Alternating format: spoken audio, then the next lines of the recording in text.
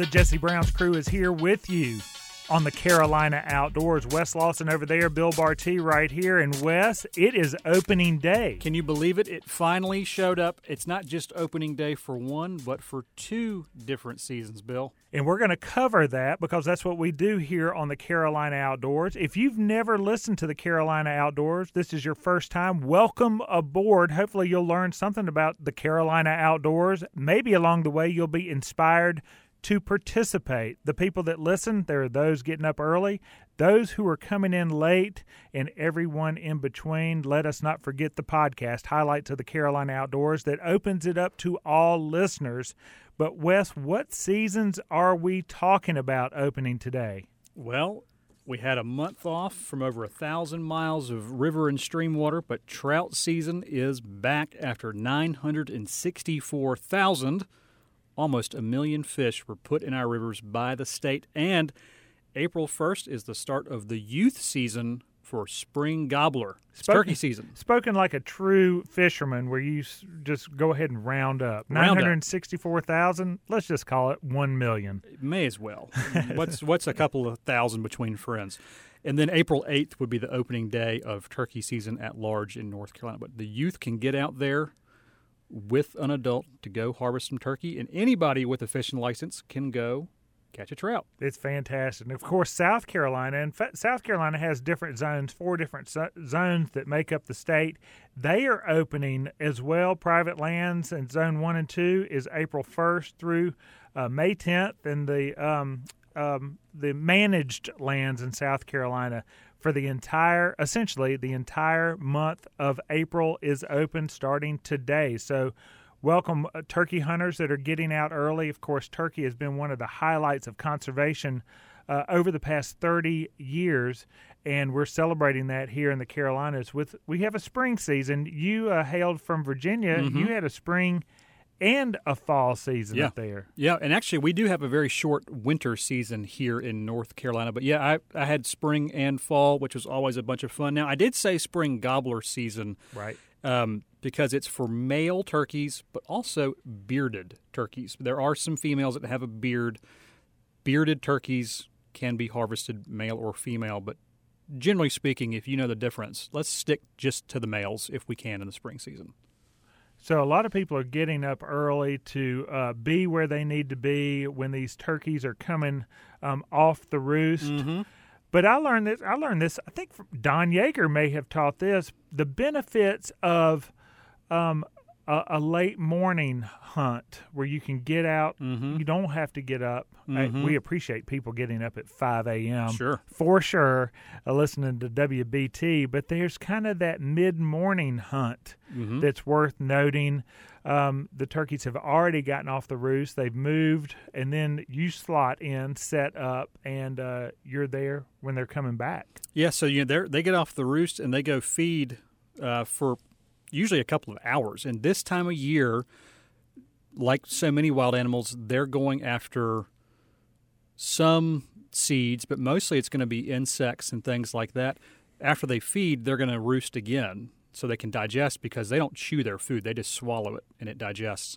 So after they've spent a few hours doing that, it's now mid to late morning, and as they're going to find a safe place to bed down, there you are. Or they've already felt some predation, and they're a little scared, and they're moving. So it's a great time to get out there, and all the other wildlife has already moved around. You haven't spooked the entire ecosystem, which is a good thing too. It's the one animal that many say, including Benjamin Franklin, most represents the American spirit, finishing second to being our icon for our country, our mascot, the symbol right behind the bald eagle. At that time, there would have been a lot more turkeys, period, but you would have seen a lot more turkeys than bald eagles. That makes sense. We're going to come back to that because that fits into a latter segment that we're going to talk about of how things were compared to how they are now. So as we park turkey season and that opening day, we are going to pivot a bit and take a peek at trout season because April 1st, as you mentioned, is that hatchery-supported water, and we talked to Jake Rash. You can listen to highlights of the Carolina Outdoors to learn more about that.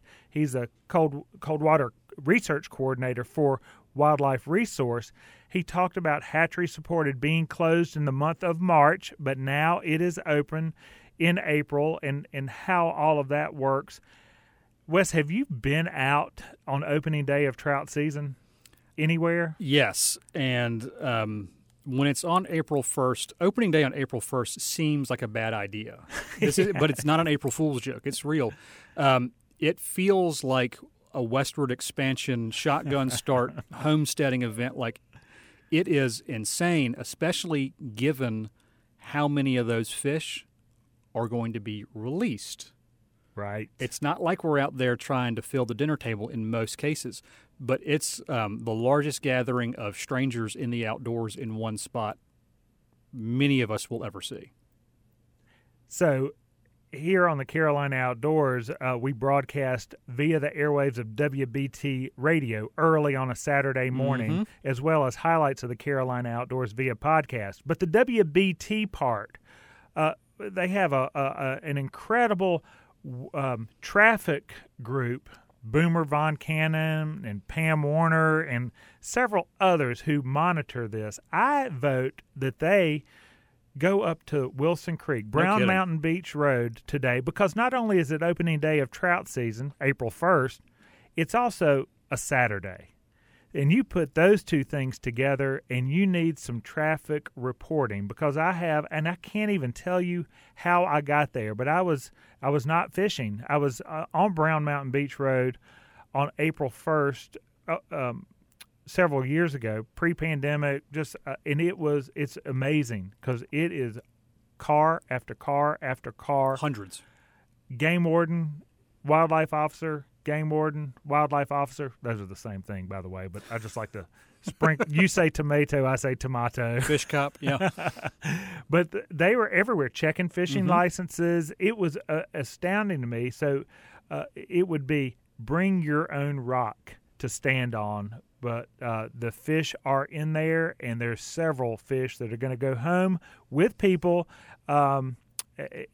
for the skillet. Yeah. Well, if cell phones got reception at Wilson Creek and you pulled up Google Maps or a GPS map, it would look on there. It'd be a red line because none of those phones could move. It would be. It's a. I mean, hundreds and hundreds of people, and I bet those wildlife conservation officers end up having to negotiate some people out of near fisticuffs over who fished whose spot, who blew the hole. It's wild. So when you're out there, do have your patience ready and do have your fishing license on hand. Save yourself the hassle. But it's going to be a beautiful day of a lot of people catching a lot of fish because, like I said, almost 1 million got put in all of our rivers, creeks, and streams. It's opening day. Whether you're a turkey hunter or a trout fisherman or angler, welcome aboard. The Carolina Outdoors is talking about that. Wes Lawson, Bill Bartee. We're also going to talk a little bit about the past and the future, all in one segment. We're going to talk about the American chestnut and what it meant and what it's going to mean moving forward and how this is all happening, plus a list of events besides opening days of things. It's opening day of talking about the events that Jesse Browns is going to be participating in the upcoming weeks. You are invited. Stay tuned for more of the Carolina Outdoors.